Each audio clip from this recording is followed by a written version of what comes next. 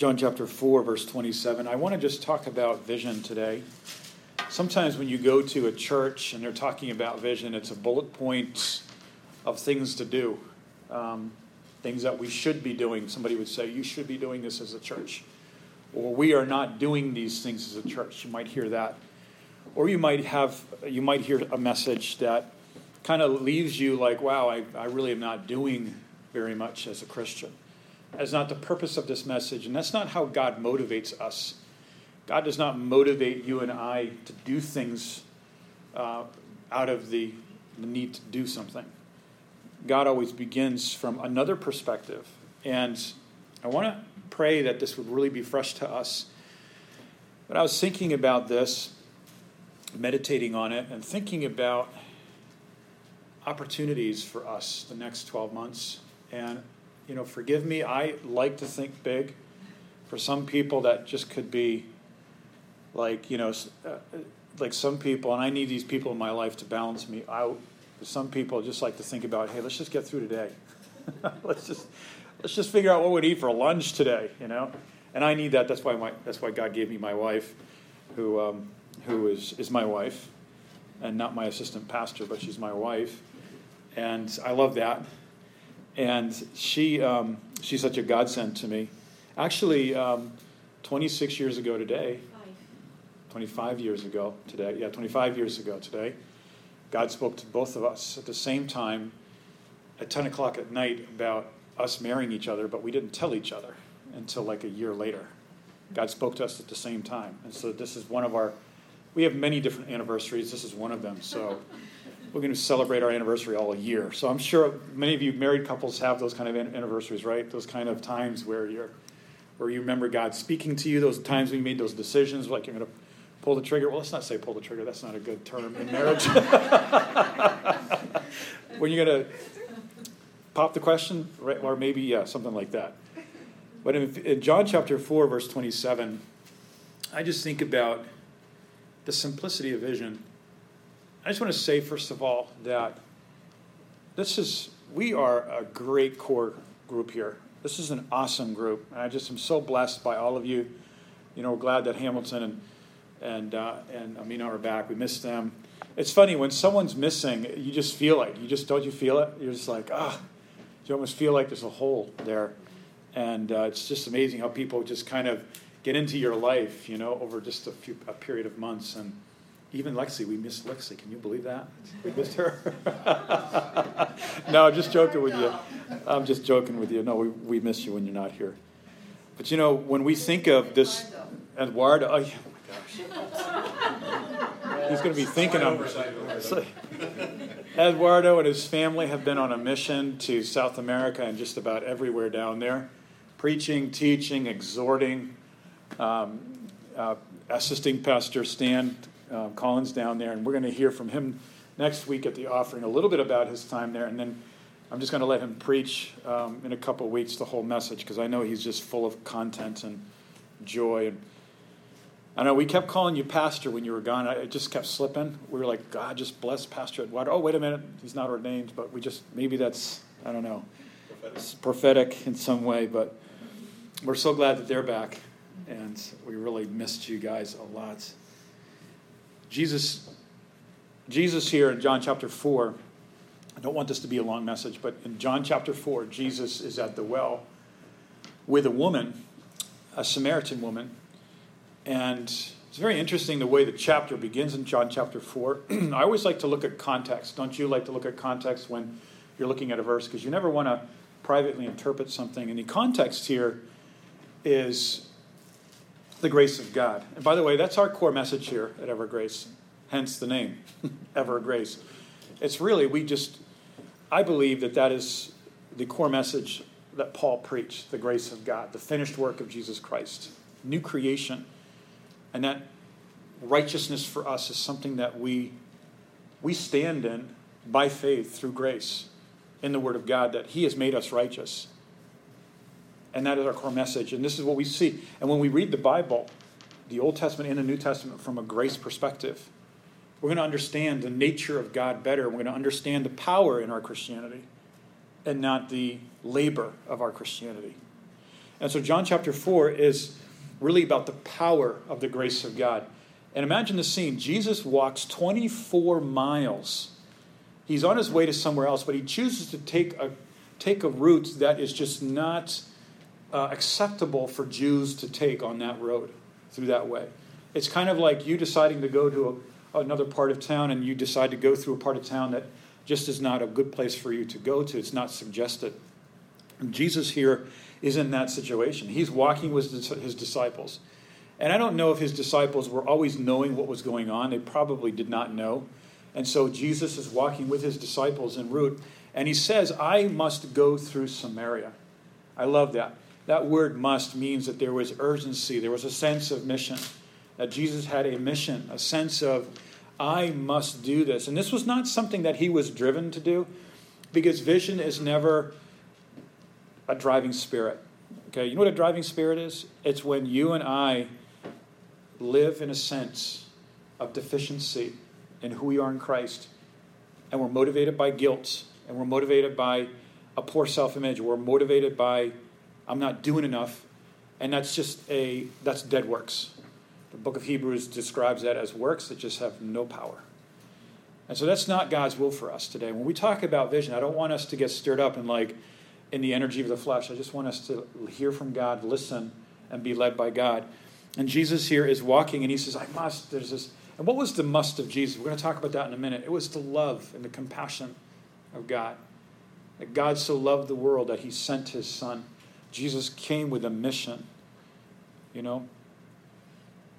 I think when I go to H-E-B or I go to Walmart or wherever I go to buy something, I just have this sense in my heart that maybe there's someone there that I can share the gospel with. My wife and I were at Costco the other day, and we were buying all this food. And they were asking us, is this going to be a party or something? And I said, yeah, our church is going to have a party with sandwiches and water. And she goes, what kind of church? And every time we go to Costco, there's always this moment where we have an opportunity to share about us and who we are. And the cashier that was cashing us out, she says, I'm going to come to your church. I'm going to come. Be praying for her. And his disciples came back, and so they find Jesus talking to this woman. He walks 24 miles. He ends up at a well, sits down at a well. He is very hot, probably. And a woman comes there with a pot to fill her water pot with water. We know the story here. And he begins to speak with her and has a conversation with her and begins to discuss with her eternity and her spiritual need. And when the disciples came back in verse 27, by the way, we're not showing the verses really on the screen here because we really want to encourage everybody to use their Bibles. I'm the same way. I would default to the digital or the screen, but I just want to use my Bible as much as I can. John, if you have one. If you don't have one, we have one we can give you for free. John 4, verse 27. Just then his disciples came back. They marveled that he was talking with a woman, but no one said, what do you seek, or why are you talking to her? Why are they marveling that he's talking to a woman? Because we know in Jewish culture that it was improper for a Jewish man to be speaking to a woman, let alone a woman from this race, from a Samaritan race. And so his disciples are walking up there like, what is going on here? And they're like, and one commentator said they probably didn't want to get really involved with what was going on there. They just kind of want to just leave it the way it was. And so the woman left her water jar, verse 28, and went away into town and said to the people, come see a man who told me all that I ever did. Can this be the Christ? And she's not saying this as maybe this is the Christ. She's saying this is the Christ.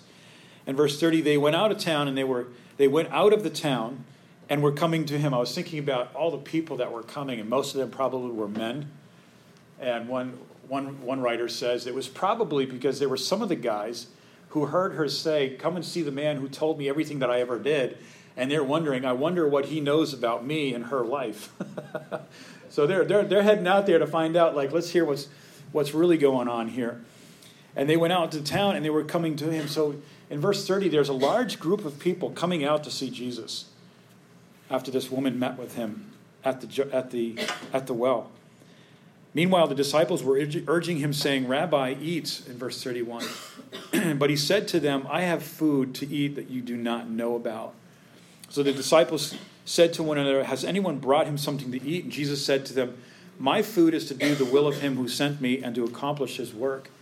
In verse 35, do not say there are yet 4 months, then comes the harvest. Look, Jesus says, I tell you, lift up your eyes. And when he's saying that, I'm picturing in my mind, Jesus is pointing to that crowd of people coming from that little village, led by that woman. Look, the fields are white for harvest. There are two interesting things going on in this conversation with Jesus and the disciples and Jesus with the woman.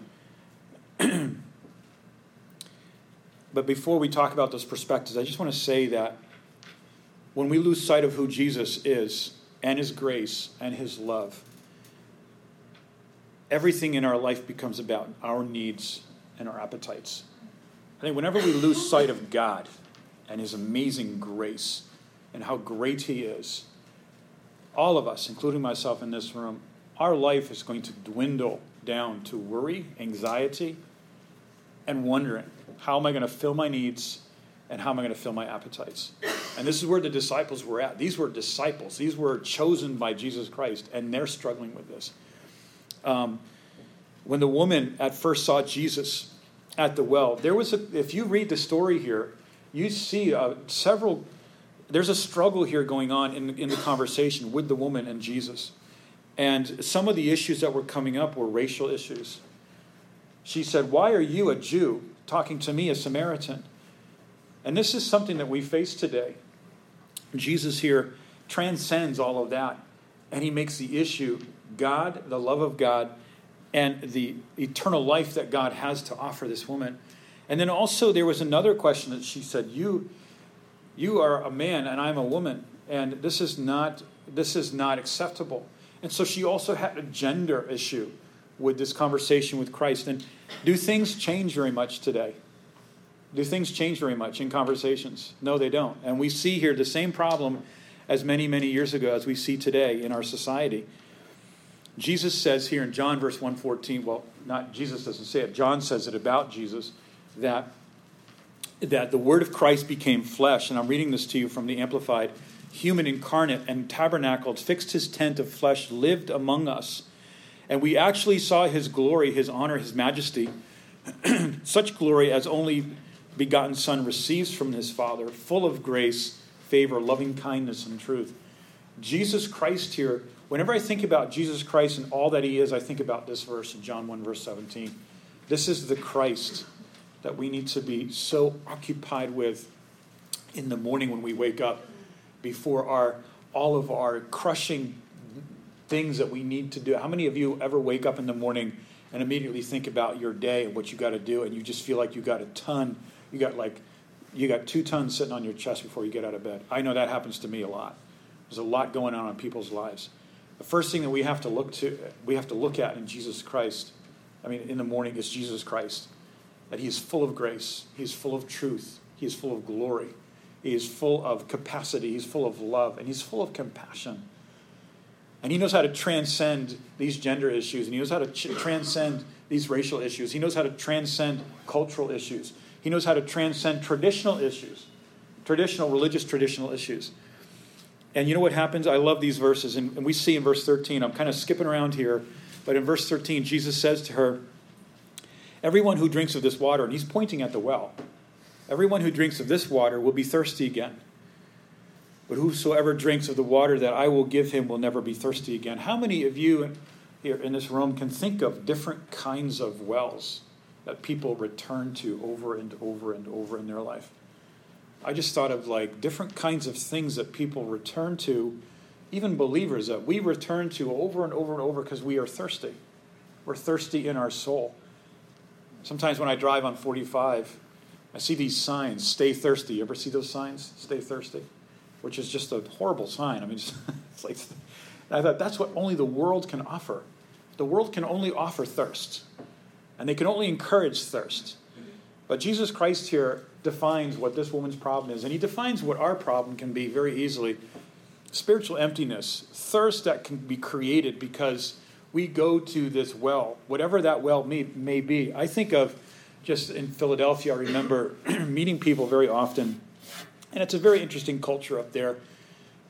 Just a very loose society, and people on these dating apps, they just go back and back and back, and they're looking for something to fill their soul or someone to fill their soul, and they just go back and they go back and they go back, and there's just a crazy. I don't remember what the percentage is, but there's a crazy percentage of people that actually find someone, a very small percentage. And it's very interesting that the world can only offer thirstiness. And Jesus here says, "But whoever drinks of the water that I will give him will never thirst again. The water that I will give him will become in him a spring of water, welling up to eternal life." And in verse 15, this is where the woman responds. And she says, the woman said to him, "Sir," now there's respect there, see? "Give me this water so that I will not be thirsty or have to come here to draw water." Isn't that amazing? I think when we look at the needs of the world, the needs of this city, the needs of our community, the needs of our neighborhoods, we're going to see thirsty people. We're going to see people going to the well over and over and over, whatever that well is. Whether we work in a nice office somewhere or whether we're working in hard labor, we are going to see thirsty people that go to that well, whatever that well is, over and over and over.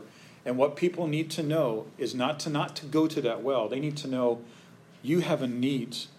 And the only way that need can be filled is through Jesus Christ, grace and truth. Grace and truth, the fullness of Christ. And this woman says, "Sir, give me this water. Give me this water."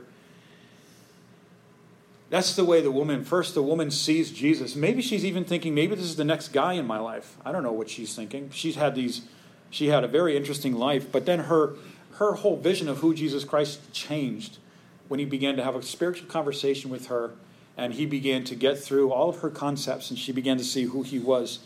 She had a proper vision of who Jesus was. And I think that some of us in the room, it's going to take years for some of us, and it's okay. But it's going to take, for some of us, years for us to clearly see Jesus Christ in certain areas of our life.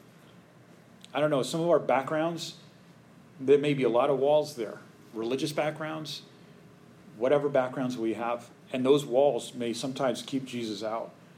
But it could take some time for us to really see who Jesus is. But every time we go to that well, Jesus is going to be there, and he's going to ask us the same question. The disciples saw Jesus in a different way. They saw Jesus as a hungry man. They're following Jesus here, and they see, he's hungry. We're hungry, he must be hungry. So they went out to grab some food. And when Jesus responded, "I'm not hungry, my meat is to do the will of the Father," someone could hear that and maybe say, well, is Jesus being neglectful for his personal needs or the needs of his body, or is he just being irresponsible, or is he just being radical or neglectful? I would say no, he's not. What he is doing here is he's making a statement that he had a priority in his life, and his priority in his life was the will of God. I just remember years and years ago, as a Bible college student, I was on the verge of making a bad decision that would take me out of the will of God. I remember our pastor preached a message about this verse right here. My meat is to do the will of the Father. And God spoke to me so deeply. And I was thinking I was going to make a decision because of need and not because of the will of God. And I remember thinking about that decision. And it wasn't a bad decision. It was actually maybe a good decision by the world's eyes. I was going to do something that would take me out of God's geographical will. And you know something? I heard that message and I heard these words. And I just remember God speaking to me. The need of your soul is going to be filled with the presence of God, the presence of his grace, the presence of his truth, and the presence of his will. And that's when we're going to experience the greatest satisfaction. Vision in ministry is not neglecting those things that we have responsibilities over, but understanding what our priorities are. We all have a lot of responsibilities. We got back to schools coming up, right? I mean, how many of you guys just, I don't know, I know our neighbors are just, we don't have kids yet, but I mean, it's a lot to get done, isn't it? I mean, it's just a lot to do. I mean, there's tons of stuff. I mean, there's registrations, there's stuff to buy, there's all this information to find out, right? And I think that we're not called to neglect that, but to understand that Jesus' position or God's will, God's value system, takes priority over that, meaning that if that was my only life, if my kids were my only life, or if my job or my career was my only life, or ministry was my only life, ministering, then you know what would happen? I'd become empty, and I'd go find a well somewhere, and that would not be good. I'd be going to that well, just drawn from that well. When we look at what Jesus did, why did Jesus do what he did? I thought about that, yesterday and the day before. We were at this homeless park and just thinking about that. These people, why did Jesus do what he did? He just loved people. He loves us.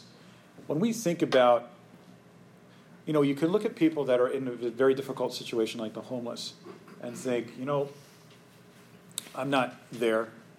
Maybe I'm better off. But as far as a spiritual plane goes, we are all on that same level, and we are all very needy. And I was just looking at these guys and just thinking, maybe I have a place to live, but I have need in my life like these people have need in another way. And that need can only be met by Jesus Christ. And this is what motivated Jesus Christ. He saw people. He saw sheep without a shepherd. He saw their needs. And when Jesus came into people's lives, he changed their life, like this woman's life in John 4, and led them into who they were in the kingdom of God and in the finished work. Jesus was not first dictating to people what they need to do. That was not what he was doing. Jesus wasn't walking around. He didn't go to the woman at the well and say, you know what? You need to first go into town, get all your husbands and bring them out here, and then we'll talk. No, Jesus is not dictating to this woman first what she was supposed to do. Jesus first doesn't dictate, but first shares with this woman her need, and he started there. If there are wells in our life or in people's lives that we work with, or here in Spring, that there are wells that we see people visiting all the time, we need to first start with their spiritual need and talk about that and about who Jesus Christ is and how he can fill that need before we start talking about people like, you got to stop doing that and stop doing this. Our job in ministry is to point to people to where the waters are. That's what we do. We just say, something? The waters. Where are the waters? Well, they're here. They're here Wednesday. They're here Sunday. They're here wherever we get together in people's homes for fellowship and prayer and worship or barbecue. Those are where the waters are. And the woman here, what happens when she hears about who she is in the eyes of God? She leaves her water pot. I think that sometimes we can get really set on telling people what to stop doing. You can't do that. Stop doing that. And I think that morally, that would be a knee-jerk reaction that I could have when I see someone making wrong decisions. I could just say, you know what? You got to stop doing that. Just stop doing that. Well, that's true. But let's first look at what Jesus did with the woman at the well. He tells her who she is in Christ. He begins to focus on what her need is. And he begins to say the answer to that need is not more men in your life, but it is Jesus. It is me, the eternal waters, and those waters will well up and they will overflow. And this is what our ministry is. The woman leaves her pot. I love that. That's so symbolic to me, and I know you've seen this when you've read this. That here's the pot that she so treasured, that she held on to every day, morning and evening. She was going out there with that pot. What does that pot represent to us? That jar. It is that capacity that we have for something that is never going to fulfill us. That hunger, that desire, that emptiness, and people are out there with this. And I know you guys know this. I know that we know this. We talk to people all the time. And we know that people are empty. And the only way that people are going to depart from their pots and from their capacities for the thing that can never fill them is to infuse in them who they are in Christ and the eternal life. And this is John chapter 17, John 15, the first couple verses says, and this is eternal life, to know Jesus Christ. That's eternal life. Eternal life. When you and I fellowship with Jesus Christ, that's eternal life. When we read his, I want to challenge some of us here. If you've never read through the Gospels, and I try to do this once a year, I try to read through it. I'm not always successful, but I like to read through the Gospel of Mark. I just like to just read about the life of Jesus and what he's doing. And I just like to fill my heart with what he's doing. And when we do that, then I begin to know who he is. Vision and ministry happens when our cup is overflowing. You know, what Jesus is doing here is an example of evangelism. And evangelism can morph into something really weird sometimes. It can turn into this really weird thing that's not even God's approach. This is evangelism right here. Jesus sitting down, crossing the gender culture, crossing the religious culture. He's the racial. He's transcending all of these cultures and these structures with the purpose to infuse in that woman's life the eternal life of who Jesus Christ is.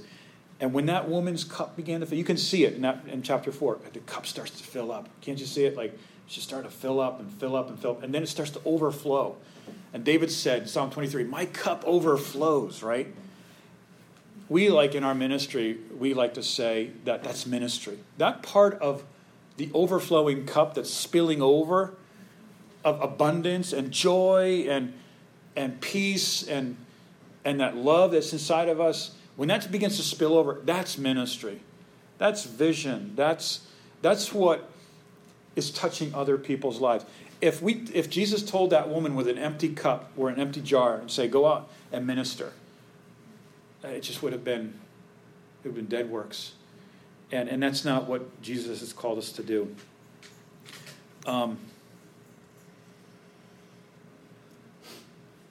That's why Jesus did what he did, and this is why we do what we do.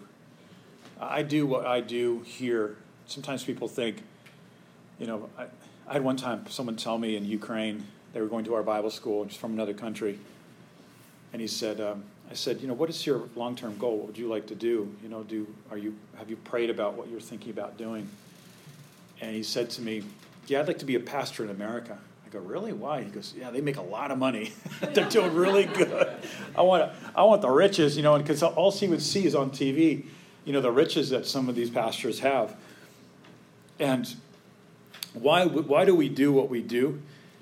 It's not because of emptiness or because of an identity crisis. Sometimes people can latch on to something in ministry because they derive their identity from it, and all of us can do that. Maybe we have just an identity crisis going on in our life, and we see a position and we see something that we can do in the church, and we're looking for that significance, which is a basic human need, a sense of significance. But when we derive our identity from Christ, when we let the cup fill up with the eternal life of the fullness and the glory and the truth and the grace of Jesus Christ, our cup begins to fill up and it begins to overflow. That's when we're at that proper place where we can plug in and be a blessing. Otherwise, I'm going to be just giving somebody my flesh, my empty cup. I'm going to be giving people my empty jar and say, you know what? I'm looking for significance. Can you fill that for me? I need you to clap. I need you to say amen or whatever. These things are. It's in every human being. And something, I don't know, and I even myself am not sure of my motives, and that's because I don't even know my own heart. Jeremiah 17, verse 9. I just trust God. I said, God, this is the desire I have in my heart. This is the passion that I have in my heart. I don't know if it's all correct, but I just want to serve you, and I'm going to jump in. I'm going to just jump right in.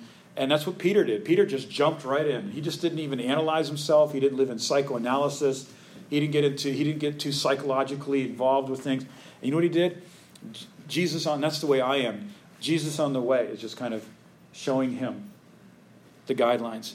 And this is what we do. This is why I do what I do. Some people think, I was saying this earlier, some people think that it's interesting what people's concept of what a pastor does.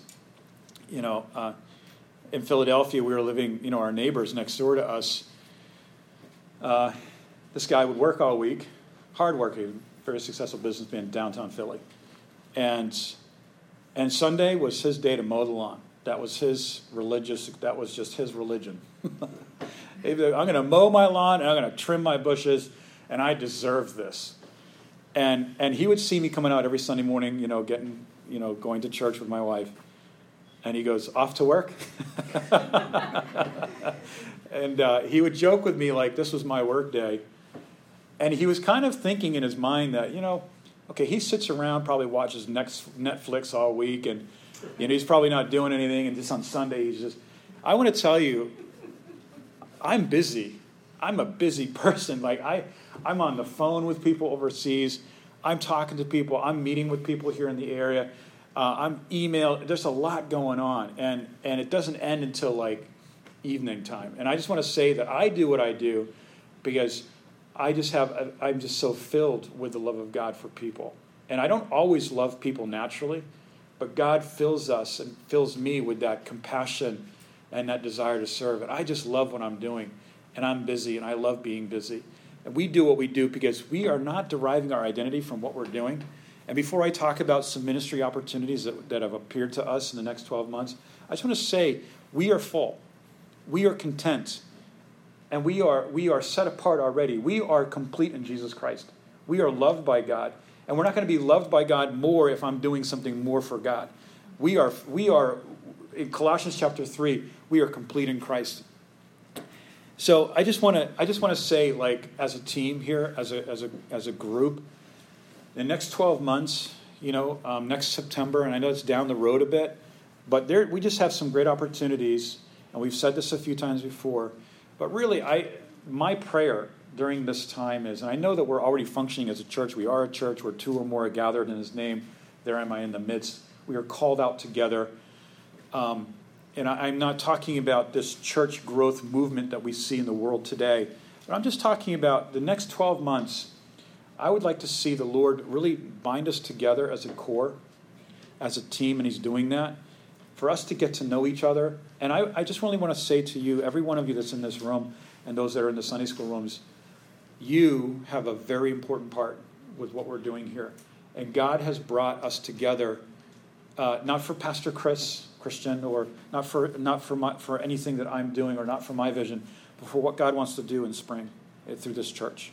It's not about me and my kingdom, what I'm trying to build. I don't take a paycheck from here, and I say that because the money goes to the mission. And I don't gloat in that. I just say that is just my conviction at this time. We're doing what we're doing here because I just feel the Lord led us to Spring. I mean, just the way God did it is just so incredible. And I just want to say for a couple minutes some heart-to-heart things. About a year and a half ago, we came down here to visit the Lions. Was it a year and a half ago? September 2015? 2 years ago. Wow, has it been 2 years ago? And we met them. When we met with Eduardo and his family, we met with Daphne and her family, and another family that is in another church that we're from the East Coast, from our church. And we just came down here to visit, not even thinking about moving here, And we just were here, and God really spoke to us about coming to Spring. And I know many of you have the same kind of story about you guys coming here and not knowing why you're even here, and then just find out, like, wow, God brought us here. And I just remember God bringing us here and how the Lord began to bless, and God really spoke to my heart about the needs here. There are over 200 languages that are spoken in this region. There's over 3,000 people a week that move to the Spring and Houston area. 3,000 people a week. I've had pastors tell me that there's a great need for churches and pastors here. I think people think that the Houston area, which has 7 mega churches out of the 10 largest mega churches in the United States, 7 of them are here. Someone may say, why is there a need for a church in Houston? Well, just drive down the street and you'll see the need. Because there's a lot of churches, but I've had people tell me there's not a lot of churches. And there's not a lot of churches. And we want to be a church by the grace of God that's preaching the grace message. The message of the grace of God, the finished work, positional truth, who we are in Jesus Christ, sanctification through the Holy Spirit, through the word of grace, that we are kept in 1 Peter 1, verse 5. I was thinking when we were singing that last song that Neil led us, I was thinking about 1 Peter 1, verse 5, that we're kept by the power of God. Isn't that awesome? We are kept by the power of God. We have some opportunities. And, I just want you to look at these next September. In my heart, my prayer is that, and this could even happen sooner, but it would just be great because we're just growing out of this place. We put the kids in here and the worship team sitting down, and there's like maybe 2 places left. I don't know, just not a lot of places left. And some of you, if all of our families were here, we would already be outgrowing this place. And so that's already something that we're starting to think about. What is God's mind about where we're supposed to? I mean, we could add another row here, but I think that, I think we'd scare Neil if we were so close to him. Neil would be like, okay. No, just joking. He's not easily scared. The next 12 months, though, I just think there's a few things that have come up on our radar. And I just want to share them with you and say, look, these are opportunities. Pray about it. Be led by God. And if God's not leading you, praise the Lord. Nobody's expecting anything. My expectation from all of us here is Jesus Christ. And I'm not expecting, I'm not here to crack the whip here or anything. But I just want to say, number one, be led by God and don't be driven, but be led by the compassion and the love and the fullness of Jesus Christ. I just want to say, number one, we have such a great need in our youth ministry. Just such a great need. I think about it all the time. Kim is out there with the teens today. I know some things are in the process here, but we really need a team pastor. We need a youth pastor. And that's just, I'm praying, because if we want to make a big impact, an efficient impact on our generation, we really got to focus on the teens, don't we? Amen. And I know that all of us are praying about that. Please pray with me about that. A youth pastor, a youth ministry. We also need another teacher. We need another couple teachers to be in the Sunday school. Miss Daphne's just been so amazing. And again, please, when you hear these needs, remember, need does not constitute the calling of God. The call of God constitutes the call of God. God has to call you and call me to do something. I'm not saying here that because there's a need, you have to do something, but youth ministry. Number two, we have an opportunity that these past few weeks for the homeless and disadvantaged. Something that, since I've been here to Houston, I've just seen this, and I've never had a ministry to the homeless, and I've never had that. I've never even had the desire or the calling to do it. But since I've been here, it's touched my heart, this situation. And I've had a few people come forward from this group and say, I want to help. I want to get involved. I want to help in this way, or I want to help in that way. Pray about that. Pray about the opportunities that we can minister, not just in a humanitarian way where we're just throwing money at people, and none of us believe that anyway, but just where we can help meet their needs, but also put them in an environment where they can just get disciples and just get channeled into. I'm thinking about one pastor, and he's a teacher in our Bible college in Maryland, and he was homeless. He was a homeless alcoholic living under a bridge in Pittsburgh. Had lost his family, lost everything. And this guy was and somebody went under the bridge, shared the gospel with him. He got saved, got into a program, a finished work program, not a works program, where he began to learn who he was in Christ. He got out of that. You'd be surprised who it is, because a lot of people don't even know. Some of you that are from Baltimore, you don't even know who this guy is. He came out of that situation. God cleaned his life up. He didn't clean his life up. God cleaned his life up, put him on a path of who he was in the calling, became a pastor, learned Greek and Hebrew, and now he's like an incredible Greek and Hebrew teacher that sometimes does classes for us. You would never know it. God's just given this guy an amazing wife and a great family. That is what God can do. Another thing, and this just came up this week. My wife and I got a phone call from someone who is a business partner of Gosha's, and they have an orphanage in Guatemala. I don't know where this is going to go, and I don't know what God's going to do with this. But she said, and it's a woman, she said, we go down there and we minister in a village that just has nothing. And we are down there sharing the gospel. Sharing food and humanitarian needs, but we don't have anybody to come down with us to share the gospel and to do discipleship. And they invited us to go with them sometime and just bring the gospel and come down with them. She said, I would love to have a pastor get involved. I would love to have someone just be involved. And I've never been to Guatemala, and I know that it's very poor. But there's a village down there. I don't even remember the name of the village. But they invited us. They said, please come. Because we shared with them, being where we are located, I think one of our Judeas, or the uttermost parts of the earth for our church, can be south of the border here. We're so close. Another option here, another opportunity, is very simple community events outreach, where we just show up at a football game, or we show up at some event, and we just have bottles of water, maybe with the gospel and a little bit about us, and we just giving people water, and we just say, God bless you, and it's in a very simple way. but we can just share, just kind of minister to people. Another idea with this homeless thing is that, we're talking to people in the community where we're asking them, hey, you live here, would you like to donate blankets, or would you like to donate something that you're not using in your home that we can bless the homeless with? Okay, using these kind of opportunities in our community and just connecting with people in the community. This week before last, and I know I'm kind of going long, I'm going to finish in a second here, but a week before last, I think it was, I went to Jermaine Langston's place of work in Shenandoah. He's a police officer, and we just brought donuts, tracts, and just blessed these guys. They don't call them donuts, they call them power rings. And we just blessed them all. We just said, hey, this is who we are. This is what we love. This is God loves you, and we're praying for you. Neighborhood studies is another idea.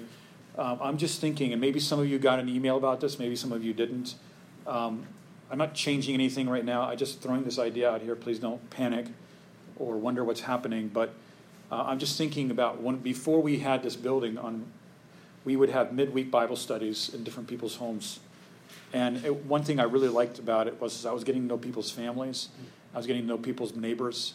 And we were able to, each week, sometimes it was once a month. Sometimes somebody had some in their home once every 2 months.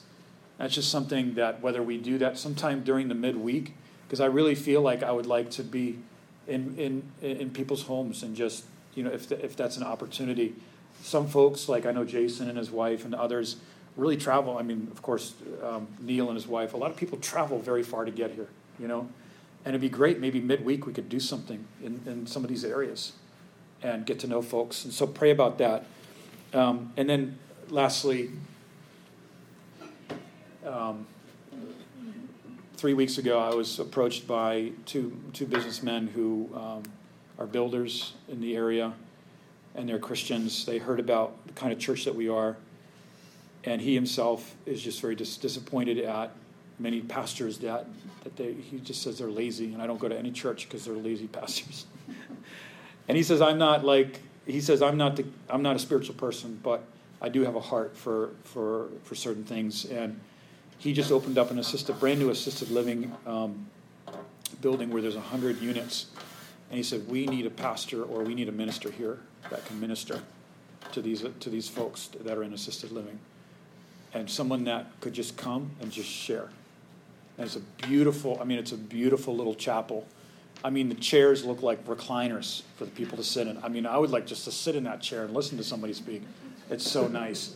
And that's an opportunity. And I'm praying that God would call someone from our midst and just go down there, and if it's God's will, and say, hey, I'd like to go down there. It's kind of in the direction of, it's southwest from here, I believe. And just minister to folks that are at the end stage of their life.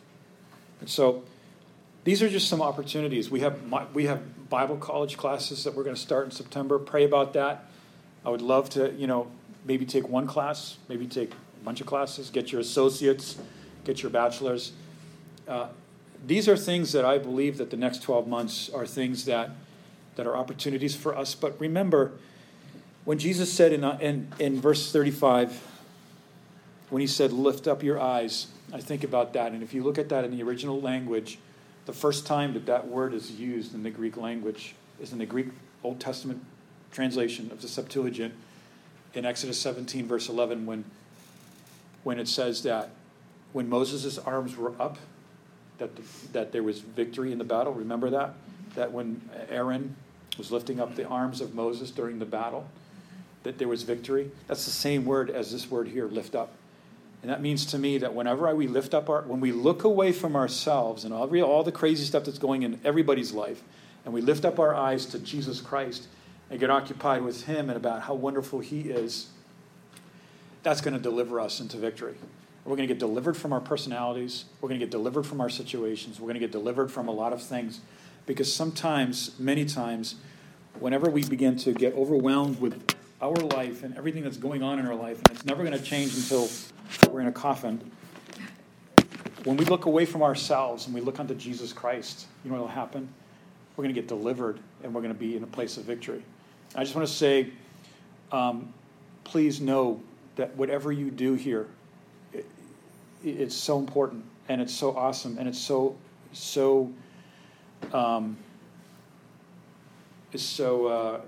needed. And let's not forsake the assembling of ourselves together. Let's, meet more as we can. If we have to change some meeting times, like midweek or something, we can. But let's draw near, because we need that encouragement, that refreshing, and that fresh vision of Jesus Christ every day of the week. Amen? So let's close in prayer. Heavenly Father, we thank you and we praise you, God, for a vision that only God can give. And it's first a vision of Jesus Christ before it is a vision of doing something. It's a vision of the wonders and the glories of God before it is a vision of doing something.